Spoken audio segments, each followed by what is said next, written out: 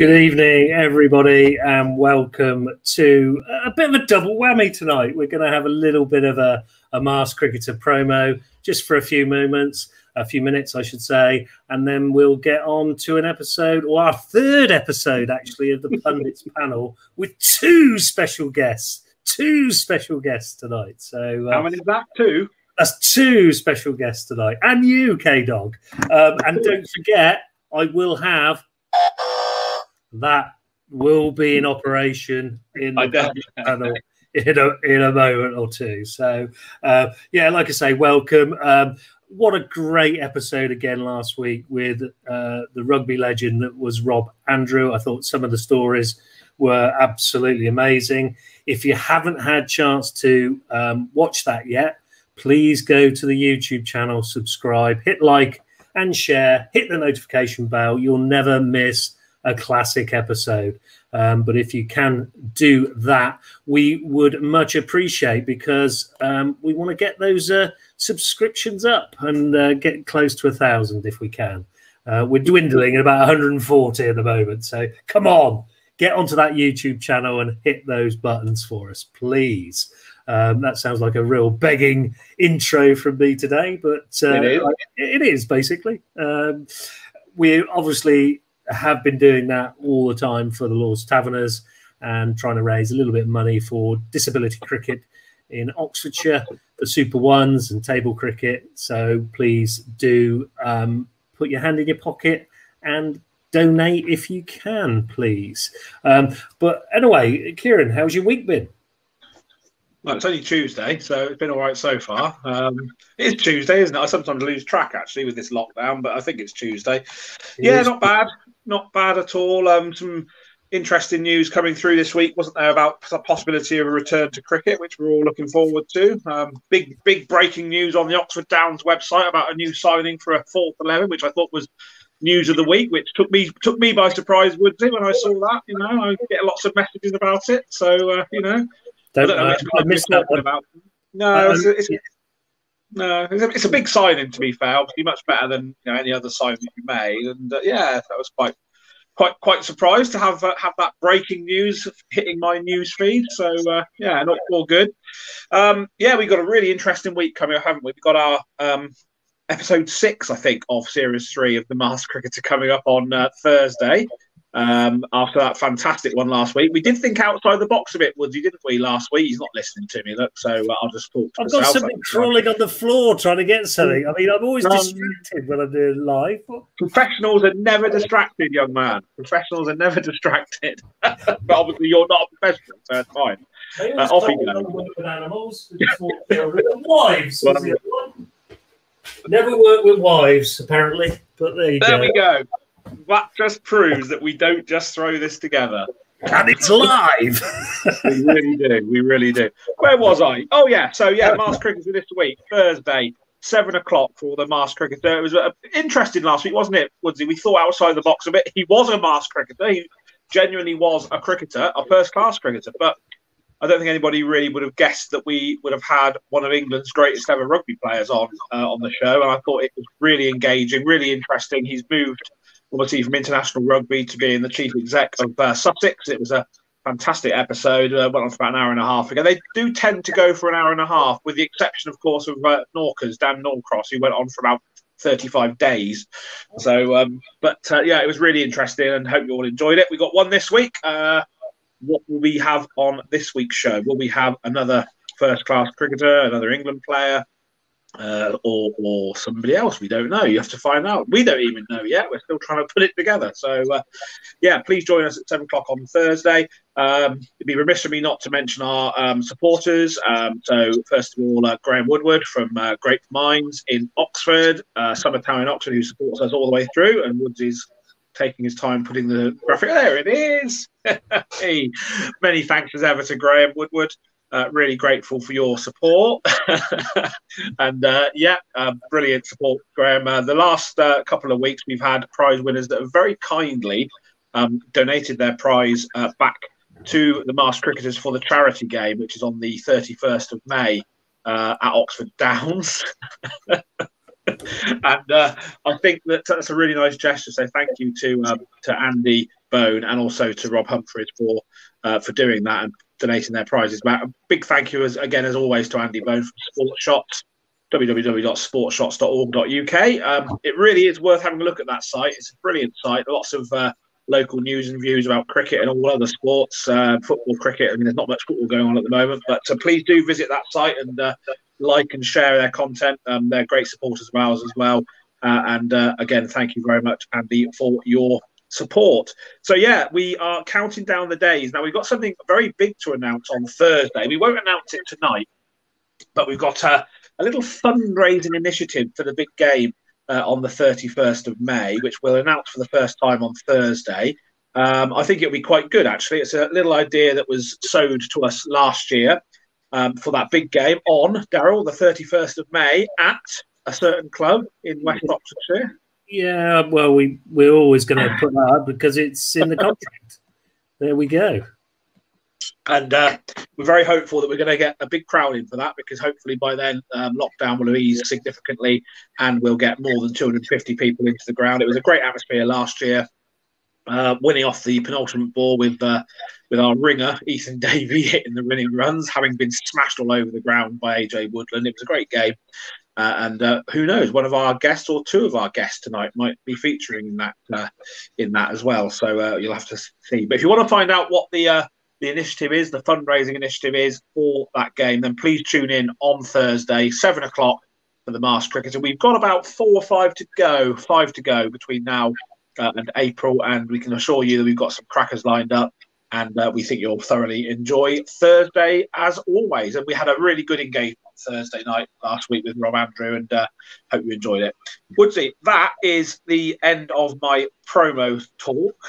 So without further ado, if you want to... I really like the theme tune, by the way. The theme tune is quite soothing, isn't it? It's good. Yeah, it's good. I like it.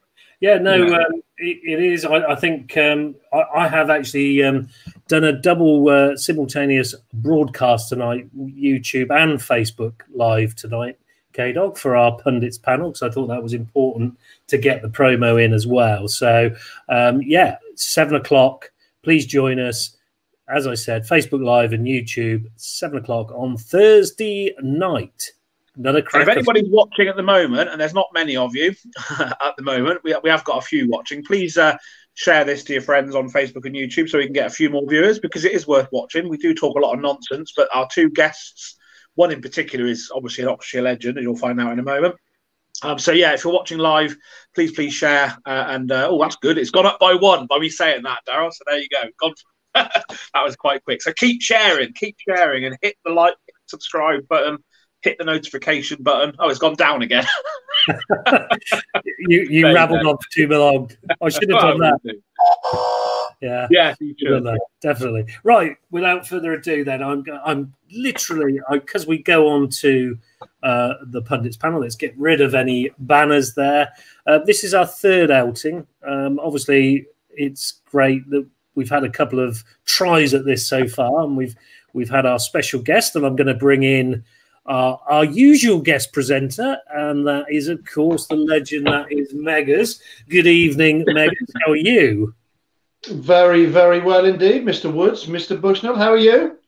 Very good. Always good to be in your company, Meggers. Well, the best bit of the week, like you mentioned earlier, Kieran, was actually reading the piece that Downs did about their new 14 captain. I found that riveting, and fine piece on your good self, it's fair to say. Apparently so. took me by surprise seeing that, I must admit. But there you go. Yeah, me too. Doesn't know what he's let himself in for, Meggers. I'll give him half a... No, he'll get through soon. He'll be fine. I know he will. I'm sure he'll do well. I could see that fourth 11 climbing up the divisions under his tutelage and guidance. What division are you in, Kieran? About 127. What div are you in? The bottom one. I'm sad to say I actually don't know what that is anymore. Would that be about 10? Division 8C, apparently. 8C, excellent. Yeah. I think it's the first time that Downs have had a fourth 11, so it's exciting times at the club to be able to do it, and we're hoping that we can get 44 players on the park come the 8th of May. But I'm sure we can. Well, you got 2 players for 1 with me, and it would be quite remiss of me not to mention that I've actually let down and walked away from our next guest. Actually, I played alongside this guest last year, and he wouldn't pay me enough to stay. So I just thought, sod it, I'm going somewhere else. So, so the next guest, it's all his fault. Even though we put on a 50 partnership last year, I have to say, which was a brilliant partnership against the SOA. Just saying. Very good. Right. I think without further ado, I'm going to introduce our next special guest. Crikey, 4 on a screen. Live from the pit lane, isn't he? Live from the pit lane, getting into all sorts of podcasts, this young man. He's obviously not gone back to uni because he's just too lazy to make that trip, obviously. But I'm sure he'll get his own back on Dastardly and Muttley. And it is the legend that is Wesley Spearman. Good evening, Wes. How the devil are you? Good evening. Yeah, not too bad, thanks. I'd have to say that I've had my own radio show. I've been a guest on BBC Radio Solent, but I feel more nervous now than appearing on local radio. Trepidation. Absolutely. You're right to feel that way, Wes, I can assure you. Especially the amount of grief you've been giving me and KDog of late. But no, he's actually. Should we big him up a little bit, KDog? I mean, he's been interviewing us a couple of times. No, that's not. We'll move on. Right. What we thought we would do tonight is obviously let's go straight in. The third test in India. Now, I'm going to come to Meggers first on this. 2 days, less than 2 days to finish a test match. Is that good for test match cricket? Was it engaging? Was it absorbing to watch? What's your thoughts on what happened last week? It was certainly good to watch in a funny way. There was plenty happening. Is that better than 600 plays 700 in Sri Lanka, in Colombo, all day long, in my opinion? Was it the best test wicket of all time? No, obviously it wasn't. But there's been too much crying and moaning, and we knew exactly what we were going to get out there. As Joe Root, as Chris Silverwood said at the end, we didn't play those conditions well enough. We knew what was coming. We won the toss as well. We had first dibs on it. And we got the selection horribly wrong, didn't we? We had 4 seamers and 1 spinner was obviously a mistake, as the seams hardly bowled a ball. It wasn't the best wicket of all time, but is it any different to a green top in Manchester in May when some bloke who bowls 79 mile an hour gets 9 wickets in a match? In my book, not really. We just got to get on with it and learn to be better on that type of wicket, in my opinion, as Root and Silverwood said. Yeah, I mean, fair play to them. I think, you can sort of cry wolf a little bit in these circumstances, can't you? And be in that situation. I think they were professional, and it was the right thing that they said. I'll bring Wes in at this point. I mean, Wes, your thoughts on what happened, and what could we have done a little bit better, do you think? I think one thing we could have done better is, as Meggers said, selection. Picking 4 seamers for any test match in India is just completely wrong, in my opinion. Any test match in India, you go with 2 spinners, at least 2 spinners, and India went with 3, and England did the exact opposite. Yes, it was a pink ball test, but how many wickets were actually taken when the lights were on in that third session? I think 3. That's it. You're playing on a pitch that's turning as much as that. Of course, you're going to need 2 spinners. And yes, Leach bowled well. Yes, Root bowled well as well. But if you had a Don Bess instead of a Broad or an Archer, then maybe, just maybe, England might have been able to put themselves in a position to win the game. And they just didn't do that. I'll pick up on a point there about the pink ball. and under lights, because I did watch that session and literally nothing happened. I mean, it still turned, but the seamers got absolutely nothing. But the ball got wet, and that's the reason. It definitely got damp, and that's the reason I think we didn't take many wickets in that session, for sure. Kieran, what's your thoughts on what I've just said there about a damp ball? I mean, a little bit controversial, but go on. What are you going to say? Well, firstly, I would say repeat and reiterate what I said a couple of weeks ago, maybe even been last week, that this is Ahmedabad we were talking about and not Manchester. And so irrespective of being under lights and that, I don't think there was ever any doubt that they needed more spinners. I actually agree, which is very unusual. I do agree with Wes that picking Dom Bess would have certainly been a better option, not only because he would have been our frontline spinner, but actually he's a far, far better batsman than a Jofra Archer, a Stuart Broad.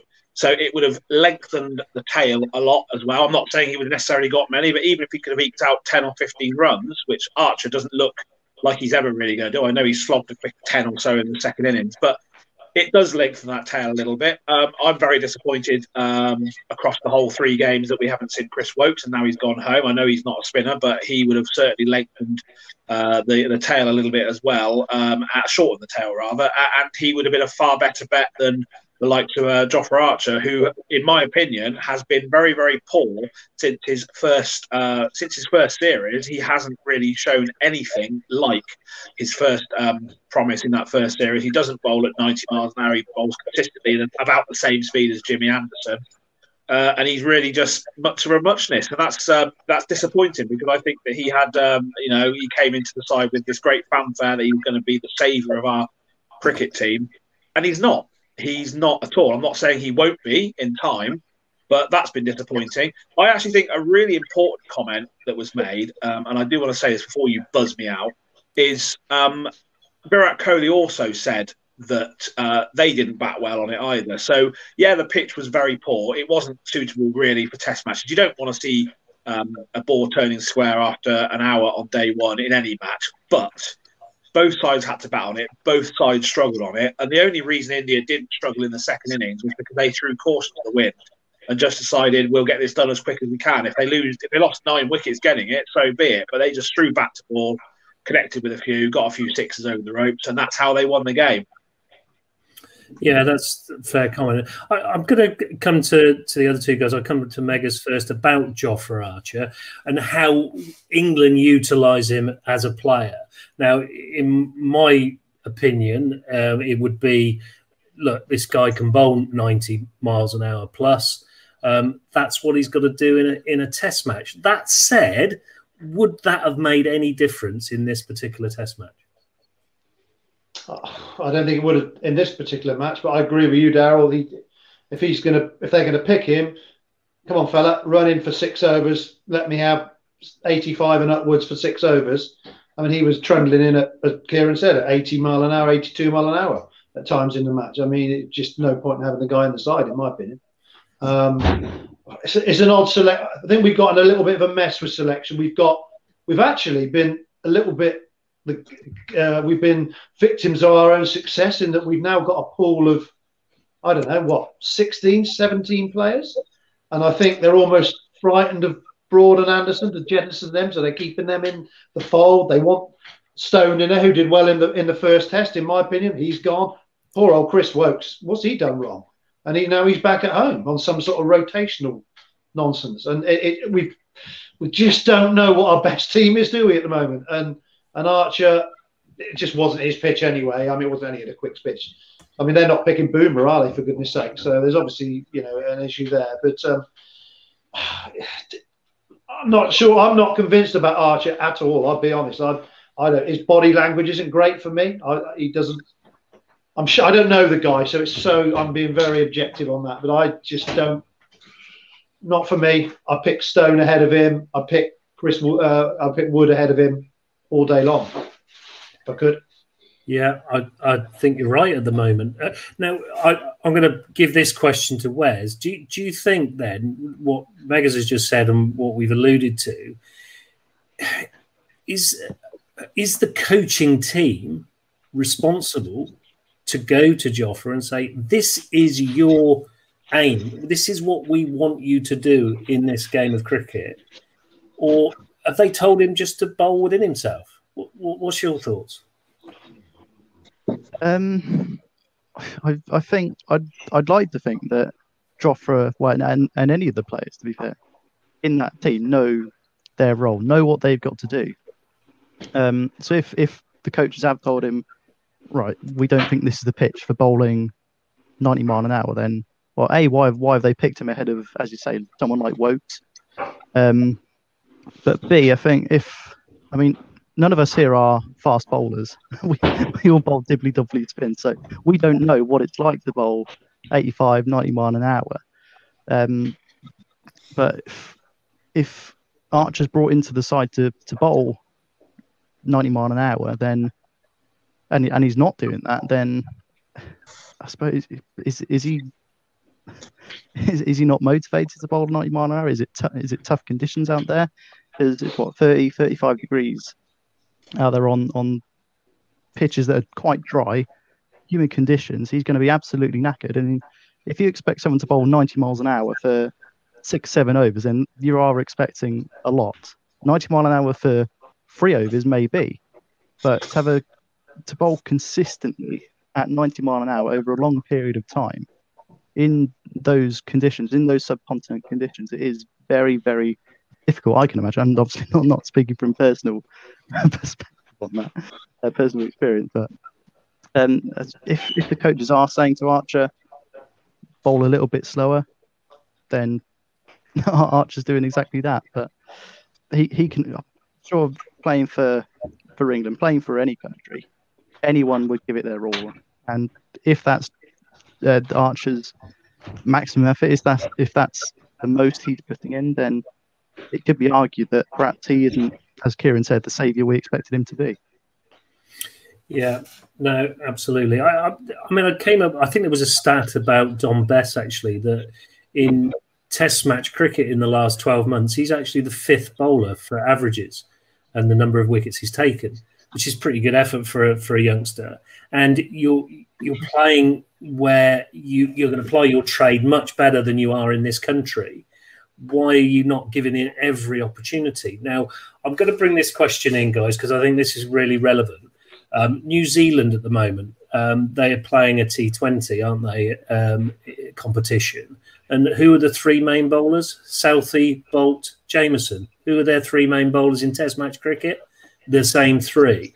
Now, Kieran, I'm going to come to you on this one because you're quite adamant that England are playing the best Test nation at the moment, I think, in India. I think they're probably as good as anybody. I do like the way New Zealand go about it, but India, I think, are the better side.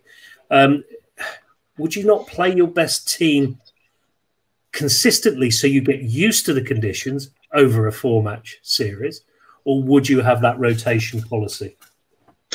No, I don't buy a rotation policy, and I do appreciate that in these times at the moment there are difficulties with regards to mental health and rotating.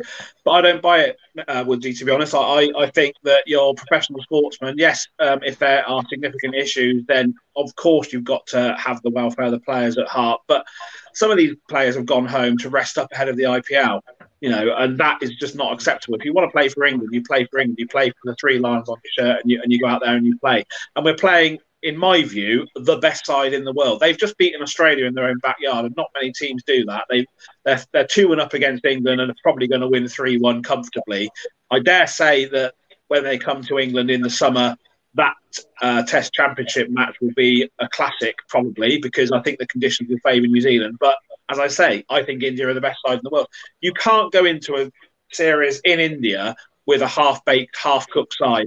They played so well in Sri Lanka with a pretty strong side, a couple of players missing, admittedly, but they played so well in Sri Lanka against, albeit not the best Sri Lanka side we've ever seen, but again, in their own backyard, they're a tough side to beat, and there was some real momentum there.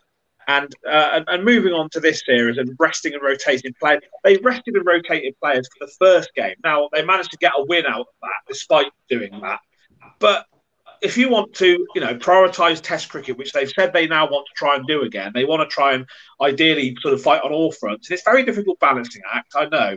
But if you want to prioritise Test cricket, you don't rest your best players against the best side in the world. You rest your best players against the likes of, Ireland in a Test match, although we got bowled out for 60 by them, of course, last year. But you rest your best players against the lesser nations, not against the world #1 side. And they've got everything they have had, everything that they've deserved.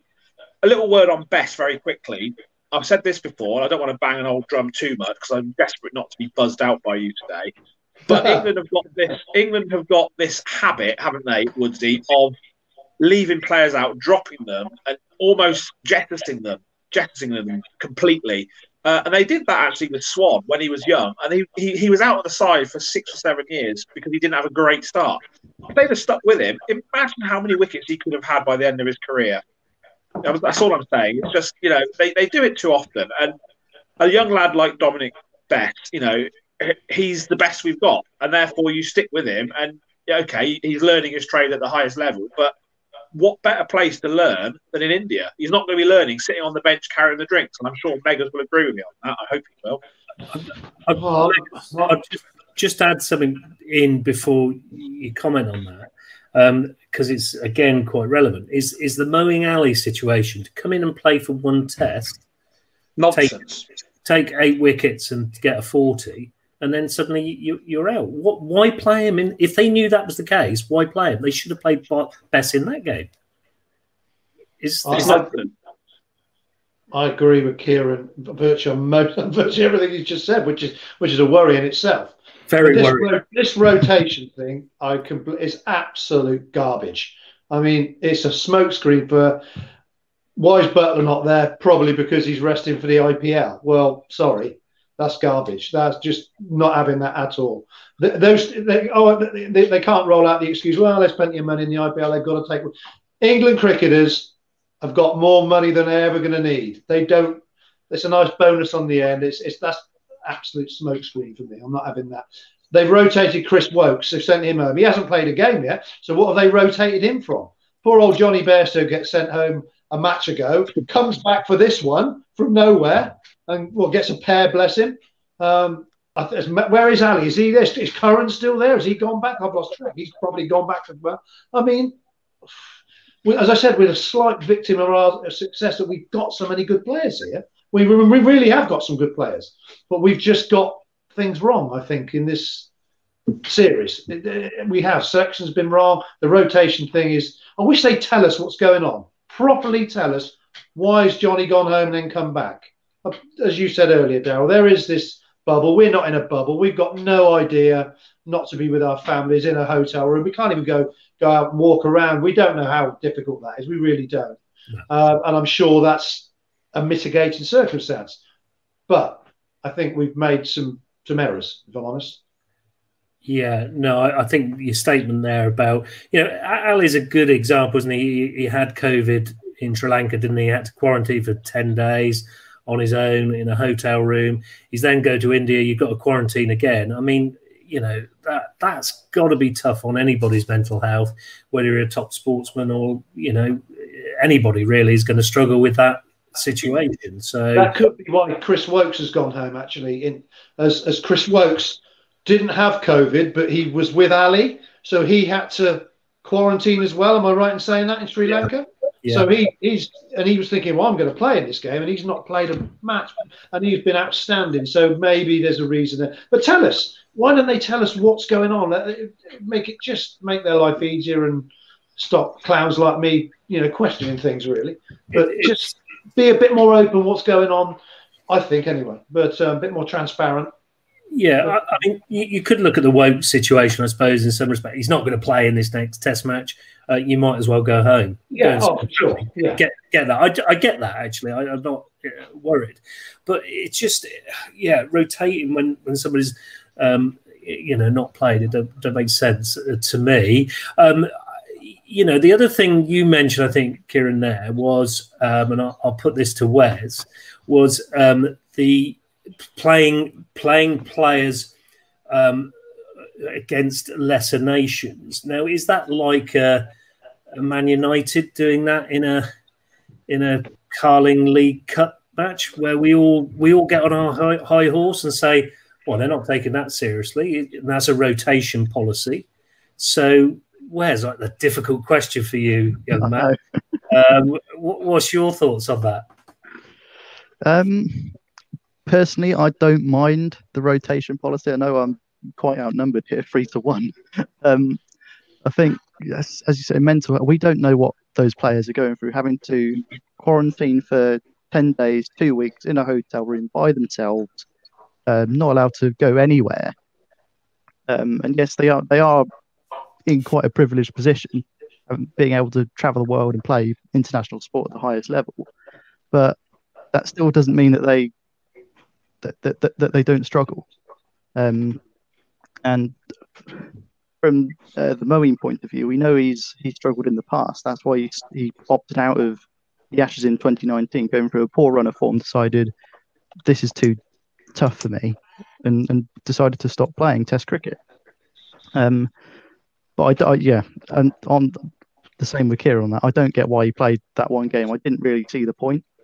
I see the point in having him as backup to Bess and Leach, but Bess hadn't bowled badly at all in the first test or in the second test against Sri Lanka. He didn't bowl brilliantly in the second, but as you say, he was one of the best bowlers on average in the world in the last 12 months. But I'm sort of going off on a tangent to your question here. Well, I'll tell you what then. Let's change tack a little bit, because I'm thinking backroom staff here. Got a psychologist, haven't we, over there? Now, what's the psychologist doing? Now, for me, that person must be speaking to these guys on a regular basis, and they're probably doing little tests, aren't they? I would have thought. Surely a conversation with people you'd know how they feel, and they might be able to make some judgments from that. What am I talking rubbish there? I'm going to come to you, Meggers, on that one. Well, I mean, we've got everybody over there, haven't we? We have a psychologist. I don't know. I've probably got a gynecologist there as well, haven't we? I don't know. We've got everybody that their support network is just off the scale. There's all the joke that there's all these extras, and and as Wes said, it's so difficult for us to have any idea what it's like. I know they're in a 5-star hotel, and but it's just so difficult to call. It's so difficult to we can't make a judge decision on it. We're just guessing, aren't we? We're completely guessing on what these guys. They're all, some people probably enjoy it, others are struggling, and obviously. It's a really difficult one, Darryl, isn't it? And do we know anybody know the answer here? I don't think we do we? It's something we've never encountered before. So we're learning it as we go along, aren't we? I mean, it's an interesting one for me, because again, I suppose if you sat down with the psychologist and you're playing for your country, you don't want to be feeling weak, do you? You don't want to actually admit that you're feeling that way, possibly. I mean, if I was trying to put myself in their shoes, I'd do anything to play for my country. Do you know what I mean? If I had to stay in a tiny box for 10 days, I would still be up for it when I came out of that tiny box, if you know what I mean. And because of the passion. But you just don't know, do you, with these people, of what they're like. Also, as well, we were in Sri Lanka for 6 weeks before this. None of this was mentioned. We were winning. Exactly, Mr. Bushnell. We were winning. So had we won these first 3 tests, we wouldn't be having this chat, would we? I don't think. Whether 2 or 3 of them had, gone up the wall and gone, we wouldn't. We just wouldn't be. So that exacerbates an issue, maybe. Don't forget, I remember Graham Swan going home from an Australian tour not that long ago after getting spanked around in the second test. He said, "I've had enough of this," and he walked out of the tour after 1 test, did he not? So, there's it's as Wesley said. We keep saying it's so difficult to know what these blokes are going through. It really is. Well, also as well, did you see the just slight tangent, but people getting narked? Rory Burns. Did you see there was a tweet from the former ladies player, Alex Hartley, basically joking that England had lost in 2 days. Thanks, boys. You better watch the England ladies play New Zealand in the evening. Joking tweet, and Rory Burns didn't quite see it as a joke and got stuck in, and they had a taste of tape, didn't they, on Twitter, which was a little bit, that's for, clowns like me to do, not for England cricketers. He shouldn't be getting involved. But obviously, it might tell there's a little bit of tension in the camp, and he got dropped from the last game as well. So that was something he didn't really need to get involved in. That was silly, but yeah. No, I agree. I mean, it's all PC these days, isn't it? If it had been the other way round, it all hell to pay in some respects. So I sort of get it, sitting on the fence a little bit. Yeah. But yeah, I mean, tricky. Again, when we talk about the rotation policy, the Broad and Anderson sort of rotation, you'd get that 35 and 38 respectively. You're going to rotate those. I've got no issues with them, but they come back and they bowl on the money pretty much, don't they? I mean, Anderson still bowled pretty well on a pitch that's given him nothing. Would you agree? I'm going to go to Kieran on that one. Yeah, he bowled well without too much potency, but he didn't go for runs, and he tried to build pressure one end, didn't he? And but yeah, I mean, the pitch wasn't really suited for any of those type of bowlers. But he is supremely fit, and actually, I'm going to disagree with you again. I don't think you leave out your best player. He made it very clear, James Anderson, after that first match when he took all those wickets and basically won us the game. He made it absolutely abundantly clear he wanted and was champing at the bit to play in the second test, but they dropped him. And that's ridiculous. I'm not saying that he would have made any difference in the game. We were hammered, but he wanted to play. So he doesn't seem to have that issue. He was determined to play. And then the decision was made, you're going to leave out your best bowler. The best bowler that England have had for years, you're going to leave him out because you want to rest him. Anderson knows his own body. He had issues last year with injuries. He would know his own body, but he wanted to play. And I think that it's going back to the rotation. It stinks. The rotation policy stinks. Stinks the room out, and I don't want to see it at all. And quite interestingly, that Meggers has agreed with me today. I've just got to drop this in there. I've just got to drop this in there, Meggers. Dave Simpkins is watching tonight, and he can't believe that you just used the word mitigating. He thinks you must have swallowed a thesaurus or a dictionary, I think, because that's the most intelligent word you've ever come out with. Well, I'm amazed. As he's from darkest Wiltshire, I'm sure he's had to look it up in the dictionary, hasn't he? To know what he certainly can't spell it. But he's going to get the Wiltshire Mafia in my case. So you're going to bleep me out there here before I censored. Simo, if you're still hello, Dave. By the way, give us a comment. Come on, ask us if a question or give us a topic and we'll talk about it. I reckon we can sack. I reckon we can sack Meggers or Wes next week and get Simo on the next panel. Actually, that'd be cool. He'd be very good. Actually, I think he'd be excellent. To be fair, because he'd come up the long run, Bob Willis style, wouldn't he? Yeah, I think so. Ruthless Wes, they'll get rid of us at the drop of a hat, mate. Somebody better comes. I know. There's no sentiment selection policy. No, Meggers, to be honest with you, I'm going to stay in Wes's pocket because when he becomes the next producer of TMS, I've got a job there, so I'm going to be nice to him. Indeed. Well, you know who your mates are, don't you? For sure on this show. For goodness' sake. I think that brings us nicely round. I will be a little bit kinder on the question this time for you, Wes. So I'm going to come to you first. I'm going to go about the spinners. Axel Patel and Ravi Ashwin against Jack Leach. Now, and Don Bess. Now, for me, Axel Patel was just bowling, metronomically. He was on the spot all the time, wasn't he? And Jack Leach was bowling the odd full toss. What's your take on a Test match bowler bowling a full toss? Well, I've certainly bowled a few in my time. I think both of you can attest. Yeah, that's true. But I don't think you had to use the pitch, actually, Wes, if I'm honest. That's because he bowls at Minster and you can't use the pitch at Minster because it just sits along the floor. That's a good point, actually. Good point, yeah. The Downs 4th 11 captain. Sorry, Wes, you've been rudely interrupted there. I think I don't know. That should they be bowling full tosses at that level? Probably not. I mean, it's international cricket. They've been playing at a high standard for God knows how many years. But sometimes the odd one does just slip out the fingers and becomes a full toss.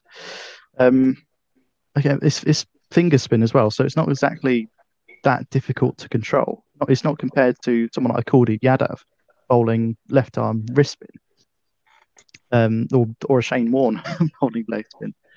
Finger spin isn't that difficult to control. And certainly at the level they're playing, they should be bowling at least 4 or 5 balls on a spot every over. Whether it's to do with a bit of the dew that we saw last game, who knows? But but they didn't have the dew when Don Best bowled in the first test. So, but as Kieran said, he's still young. He's still very much learning his trade as an off spinner at international level. And to be fair, he got Rahane out with a full toss, didn't he, in that first test? So sometimes, as the saying goes, I won't say, but something gets wicked, doesn't it? It does. But but yeah, Akshar and I won't go into it. You know full well, Kieran. Akshar and Ashwin, they've just been bowling. They're just outclassed both England spinners, really. Akshar have been surprised with. I think I personally thought he was more of a T20 bowler than a Test match bowler, but in the absence of Ravi Ashwin, he has been as good as not Ashwin, Jadeja, sorry. He's been as good as what Jadeja would have been for India, in my opinion. Just that little bit quicker, that slightly round arm action as well. So the odd one does skid on, and that did for a few of the England batsmen last test. But Ashwin is just, for me, is the best spin bowler in the world. Period. At this point. Yeah, his variations are amazing, aren't they? And the control of those variations coming out the front and that just superb. Meggers, your thoughts on our spin department? I mean, we've got some youngsters. Could we have gone, in with another youngster in that Test match? Is Parkinson out there? I believe he is, isn't he? Yeah, potentially. I mean, bottom line, their spinners are better than ours, I think. I think that's fair to say. But as Wes said, you want Test spinners hitting the spot 4.5, 5 balls and over. You have to be, if not more. And there's a 4 ball. Darryl, if you and I are batting against them, we're thinking, hang in here.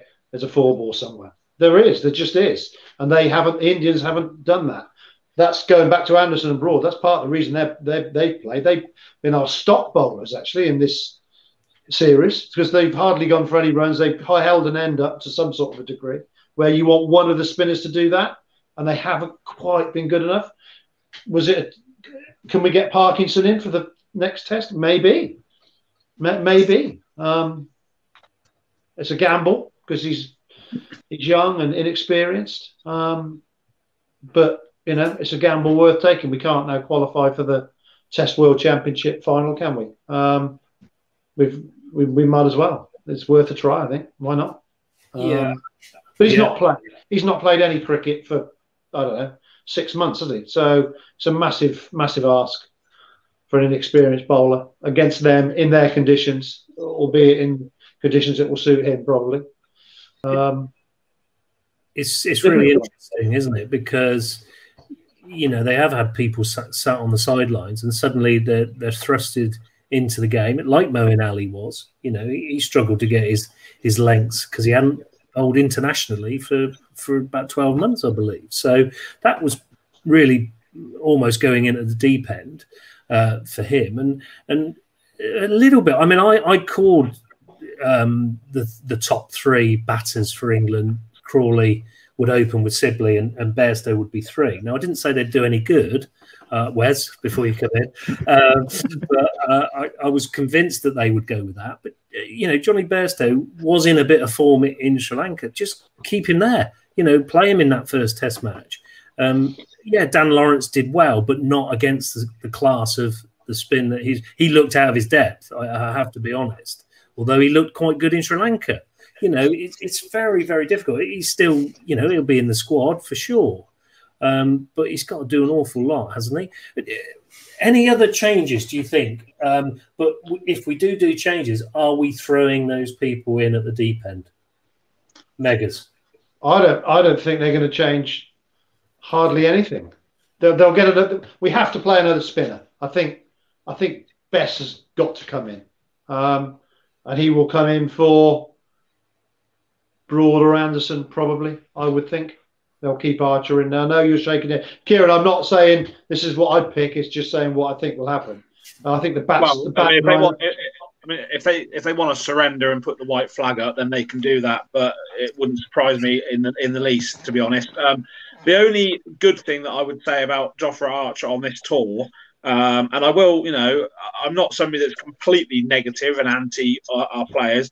When he played in the first test against Ravi Ashwin, he roughed him up because that was the only time I've seen this year where he bowled quickly and he hit Ravi Ashwin a number of times. That was Jofra Archer at his best, but we've seen him at his very worst since. Now, what I will counter that with is he obviously missed the second test with an elbow injury. I don't think he's fit. And I think that's the reason why he hasn't played very well, because I don't think he's fit and I don't think he should be playing. He is lethargic. I think that's just his natural sort of way. He comes across as very laid back and relaxed, and that's brilliant. He doesn't get sort of het up and he doesn't seem to have any stresses or worries. But if he's not fit, he shouldn't be playing, in my view. And there is a hope potentially in the future that he will come good, but at the moment he's not. We've had Matthew Lee, who watches regularly. He thinks that and I would kind of agree with this actually. He's been out there. James Bracey is a talented cricketer, and I agree with you, Meggers. I think actually there's nothing to lose in this last. I know they probably won't change anything, but this is the opportunity to do so actually, and I think it would be great to see Parkinson and James Bracey in there rather. It would be much better to see some of these younger players come through because there's nothing to lose. They can't do any worse than they did in the last test. They can't. And I think that some of these younger players can. I think they can. You're going to struggle to do much worse than losing by 10 wickets inside a day and a half, Meggers. I'm sorry. Yeah. Brace is an interesting one because I watched him in there was a warm-up match when cricket came back, and he got runs in both innings there, but he's not got a game off the back of that. And I think he was top scorer in the first innings, so that's quite an interesting one. They're obviously seeing something in somebody else. He played against all the the stars, so that's quite an interesting one, I think. I'm going to come back to you again, Meggers, because I mean there was some outstanding keeping in this test match, in the last test match, both from Folkes and Pant. Your thoughts? Because I can't remember a test match where people were talking about the two keepers. People from Australians were commenting on the quality of the keeping. I thought it was absolutely excellent. And two really good glovemen. I mean, how good a cricketer is Pant, by the way? I mean, he is your absolute modern batsman that plays straight and whacks it through the line, whacks it out the ground. And he's not a batsman who have the gloves, do a job. He's a genuine wicketkeeper. He was excellent, as was Folkes, and it's an absolute joy to see proper keepers. Not that Bairstow and Butler aren't proper keepers, but you know what I mean. They are genuine, old school keepers first, and in Pant's case, he's a genuine batsman as well. It's an absolute joy to see, particularly in those conditions. I've talked about Bracey, and what a good keeper Bracey is, by the way. Yeah. And he's down the pecking order in that front as well, isn't he? I mean, he's got a lot of people ahead of him, and we tend to go down the keeper batsman route, which is, that's the way it is these days, I guess. Here's a question. I hate to say this, Meggers. Sorry, Daryl. I hate to say this, but I think you know as well as I do, Meggers, that when we get to the first Test match in England in the summer, Ben Folkes will be nowhere near because they'll revert to Butler, stroke Bairstow, probably Butler, and Bairstow shouldn't be anywhere near the Test side in my opinion. I'm definitely on the same side as Wes now. I've never seen somebody get out get out for a duck 3 times in a test match before, but he did. He was completely clueless, hadn't got a clue, and you know, I don't want to see him anywhere near the test side again. But he will, because they'll get picked and they'll pick him, and you know, because they go for easy decisions. But I know, and you know, that Ben Foakes will not be in the side. They'll pick Butler, but Butler's done really well with the gloves. I've been his biggest critic. I mean, he was incredibly ordinary.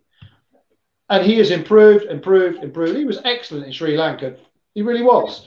Him at 6, 7, Wokes at 8, Bess at 9. That's the sort of batting lineup we want, we need. You know, he'll play in England. He's a good cricketer. And we got some nice options there. We've always had some good keepers anyway, haven't we? But you're right, Darryl. Back to your original question. The standard of the keeping was just when do people talk about it like they have done? It's good to hear. It really is. It's a rare thing, and good stuff. Yeah, it was brilliant to watch. I mean, my question was going to be actually, and Kieran rightly came in, and was: is there room for Foakes and Butler? But Foakes isn't a bad bat, is he? You know, but there's not room for both of them, is there? No. I don't think so. No way. No, not with that batting lineup we had. I mean, with Foakes at 7, Foakes probably is an 8, if we're honest. He was 1 too high for me. Now, I think in England, probably not, I'm afraid. Yeah, no, it will be Butler all day long, wouldn't it?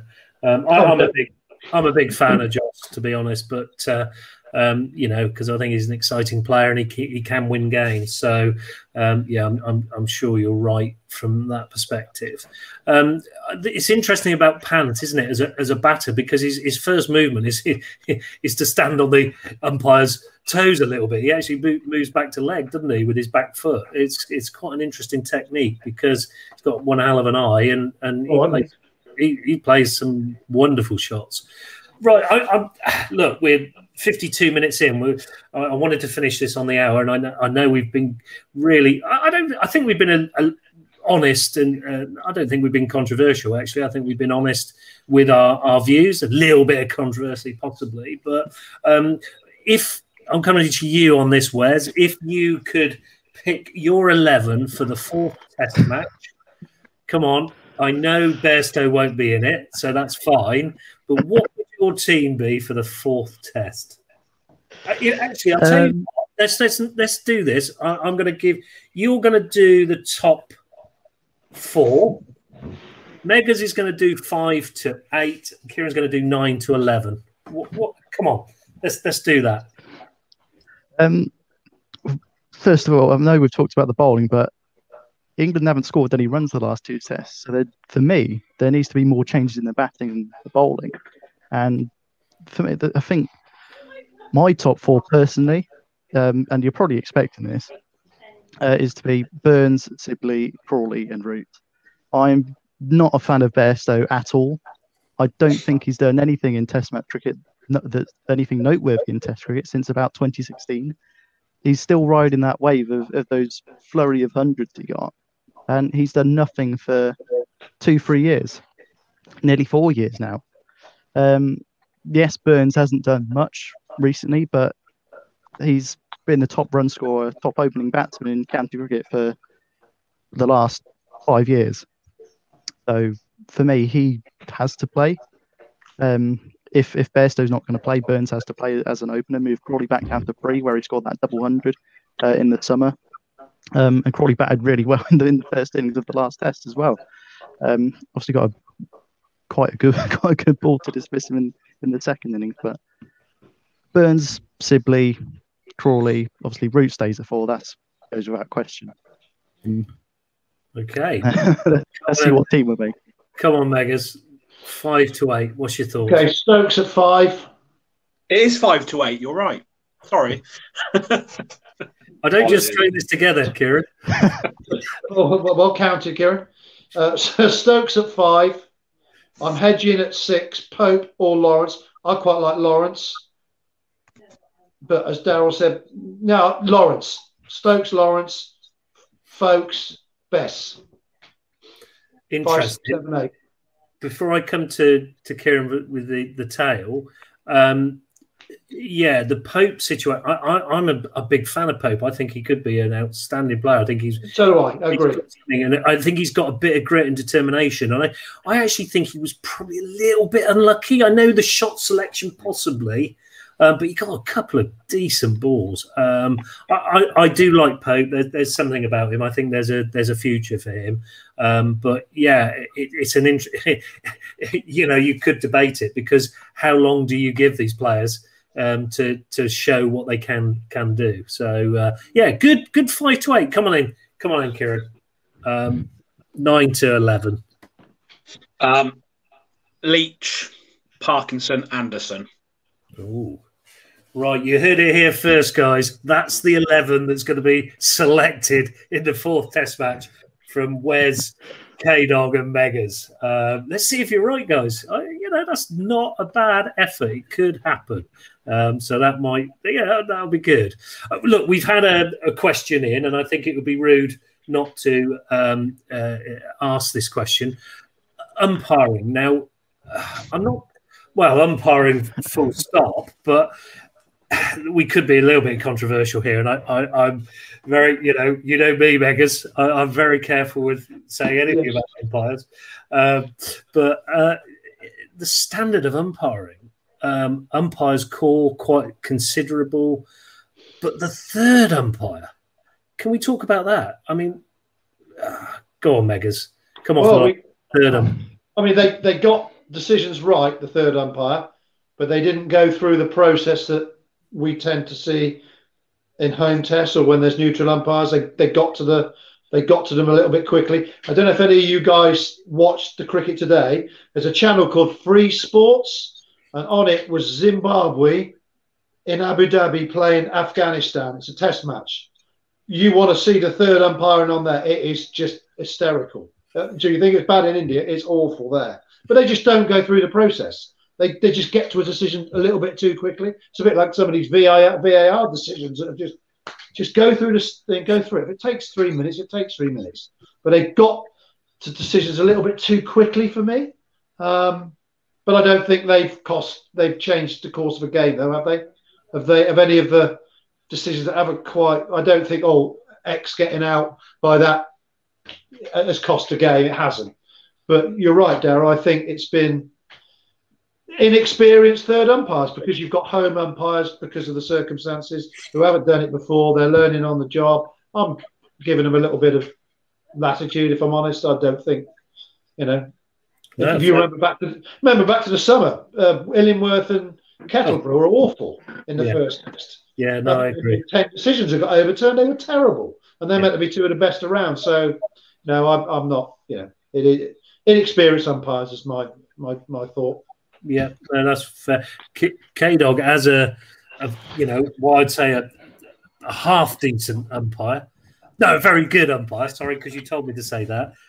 What's your thoughts on that? I disagree with Meggers completely. I think that the decisions have all been correct. That they've been quick, but what's the point of holding up the game when it's blatantly obvious that the decisions are correct? You don't need to go through 3 or 4. I appreciate where you're coming from, Meggers, but I don't like seeing a delay for 4 or 5 minutes for an outcome that we all know. What I would say though is there's a little bit of inconsistency, because certainly when the Indians were batting, there did seem to be a little bit more of that going on. I think a happy medium between the two, because some of the time we were kept waiting on some of the Indian dismissals was ridiculous. We were talking. I think there was one instance where there was like 5 minutes. Is it okay for there to be a timer? You set the timer before you can do that. It's 15 seconds. The minute that happens, there's 2 minutes. And if, having had a look at their sequence, they're not sure, then there's doubt. Then there's doubt. On-field decision. If there's doubt and it's 2 minutes and there's doubt, then I think go back to the old way, the old adage, benefit of the doubt. Yeah, exactly. That Joe Root dismissal or non-dismissal, where I actually happen to think that he possibly was out, and I think Darryl agrees. Well, he was out, yeah. But that took the best part of 8 minutes. I timed it. I'm very sad like that. That's my point. It's too long, isn't it? I actually could go out and make a cup of tea and brew it, and came back, and they were still fapping about it. I mean, that's ridiculous. There was massive doubt. He may well have been out, but if there's that much doubt, benefit of the doubt to the bloody batsman, please. A little bit of common sense. It's ridiculous. And you know, I'm going to just big up one umpire from the last 12 months. You were right about Kettleborough and Illingworth, particularly. Richard Illingworth. I think Ray Illingworth would have done better, and he's been retired for 30 years. But I will say one thing. I will say that one of the best umpires that I've seen in recent years was Michael Goff in the summer. He was outstanding from start to finish. And if he's not on the ICC elite panel for many years to come, then I don't know what you need to do. DRS. When DRS was first brought in, wasn't it brought in to eliminate the howler? We don't get that anymore. It's similar to VAR in football. It's there to eliminate the howler. We are getting precision to the nth degree, and it takes far too long. I know cricket's a bit of a slower game than football, but 8 minutes to bloody decide a decision. It's almost creating a howler. Wipe it out. Yeah. If in doubt, not out. It's as simple as that, isn't it? Really. And Meggers, Dave Simicki is now getting at me now because he says umpires are shocking individuals. So that's obviously, you know, he's got at you, he's got at me now. Bless him. We love Simo, don't we? It's great to see Simo watching. It is good to see him. Yeah, I mean, it's just all very strange, isn't it? Some of the stuff that goes on with the third umpiring. Now, I'm going to Wes on this. Now, I felt, and this is in my humble opinion, and I shouldn't do that as host. I should give you the chance to do it. But the overrates. Can we just talk a little bit about overrates? England's were disgraceful. 11 overs an hour. We have to bowl 17 overs an hour on a Saturday, and we do it. Why can't they do that? I know it's a different game, but at least can we get it up to 14 or 15 an hour? Well, if they weren't buggering around with DRS, then they probably could. Sorry, Wes.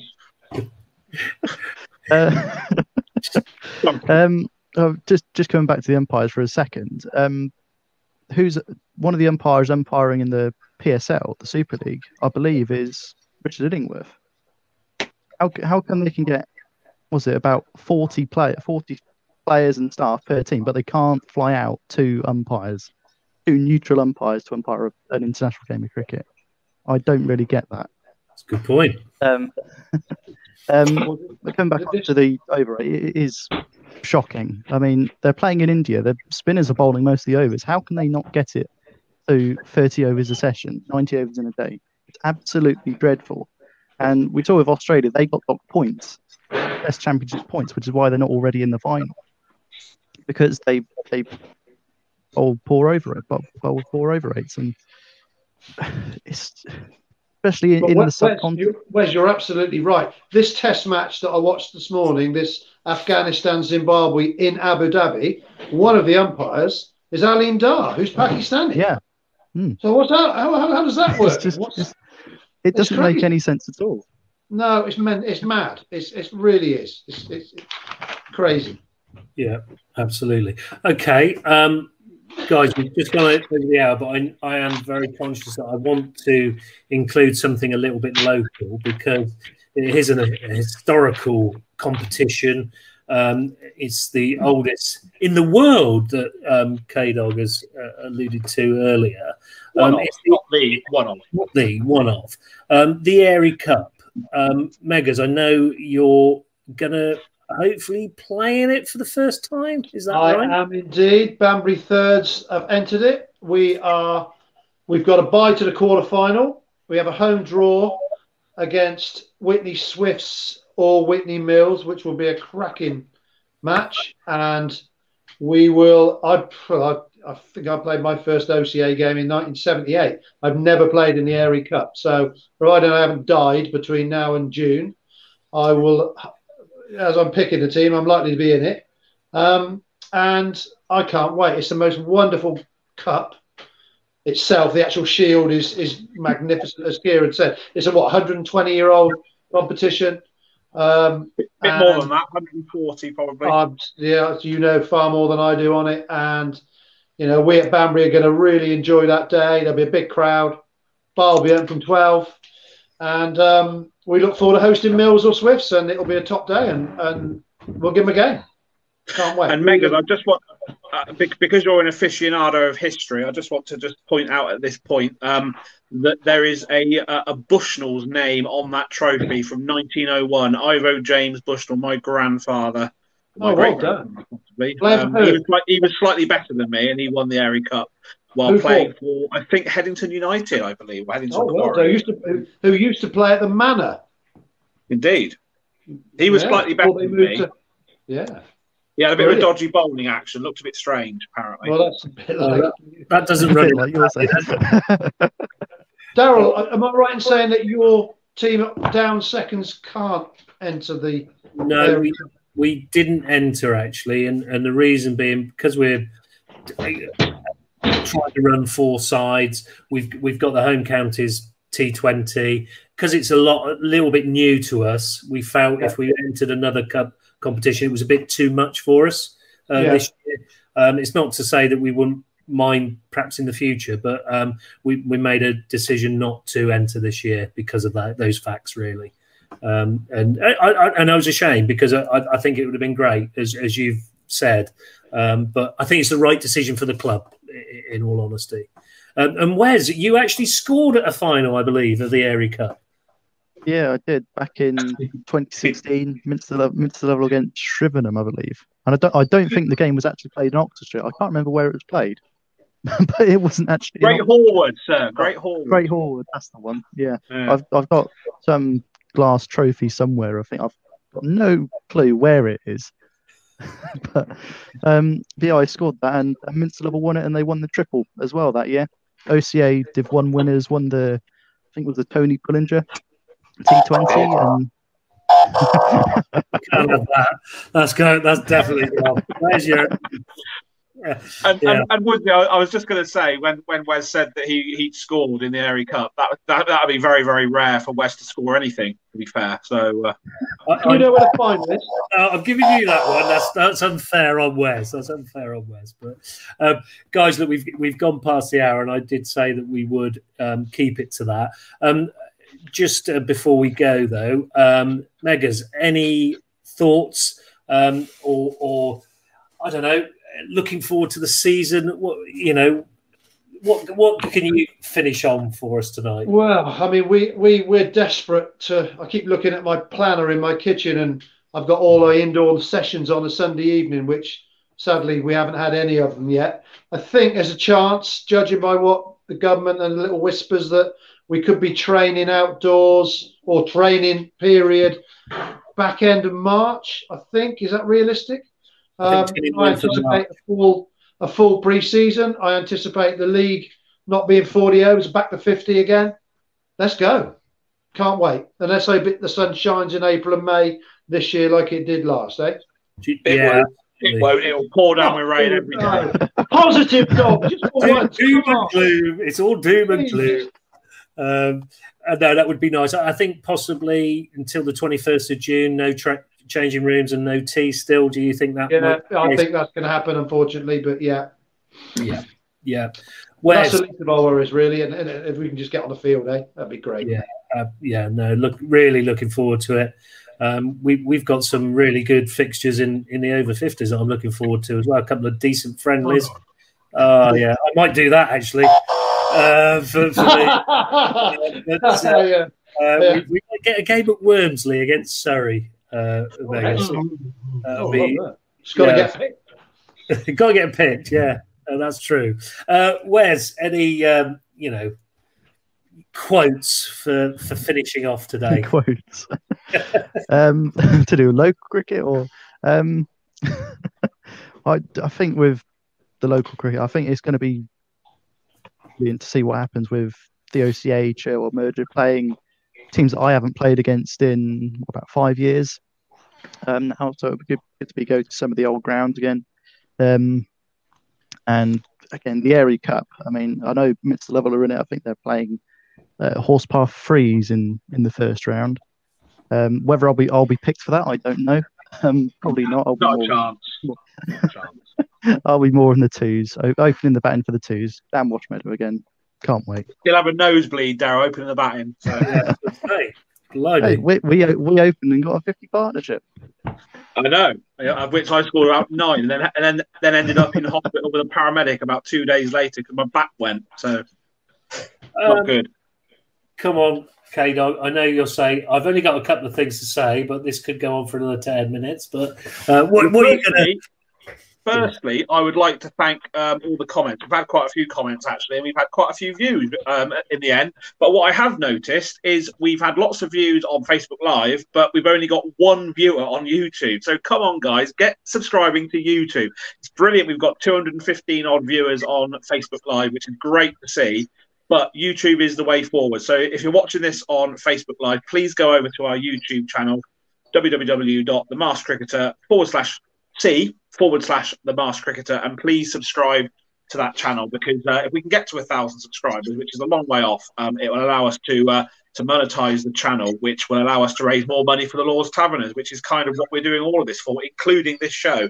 So, yeah, thank you so much for your comments, Matthew. Andy Slater, thank you very much. Andy Slater says, great work. Love listening to some good debate. And Andy Slater, of course, is a legendary local sporting legend. I'm sure everybody here knows him very well. You know Slats, don't you, Meggers? I'm sure. Oh, I do. Indeed, I do. Was he Star Wanderers at any time? Probably. So. No, or was it Star Royal you were with? Saxon Warriors he played for. But no, in terms of the season ahead, I am looking forward to it. It's going to be great to hopefully get back on the field properly with hopefully a season that starts on time. I think with you, Meggers, I think we'll probably be going back to the full 50 overs as well. And it's just going to be fantastic just to, finally put this nightmare season year behind us and get back to doing what we all love. And that includes me being as crap as I am. It includes Wes being as rubbish as he is. We just want to get back out onto a field and enjoy. Most importantly of all, actually, is not so much the cricket and the competitive nature of the cricket, but what have we missed over the last year is the social side. And yes, there's competition and competitive edge, but it's having a pint afterwards, isn't it? Sitting in the sun outside of a pavilion with a pint in hand after a game. I miss that so much, and I'm sure that everybody that watches this misses that. And let's hope that things are really, really bright in about a month's time, and we can look forward to the start of a brilliant cricket season. Yeah. Well said. And I don't think there's anything more to add, except, of course, please join Woodsy and KDog on Thursday night. Could be another good one. Who knows? Tune in, Facebook Live and YouTube, Thursday night at 7 o'clock. And we'll see you there, because it's your chance to hashtag Ask the Mask and hashtag TMC. Thank you, Daniel Norcross. But for the guys that put pun into pundits, we'll say goodbye. And we thank Wes Spearman, Meggers and KDog for their controversial statements tonight. We thank you guys. Thanks for joining us. Keep well, keep safe, everybody, and we'll see you soon. Bye for now. Bye.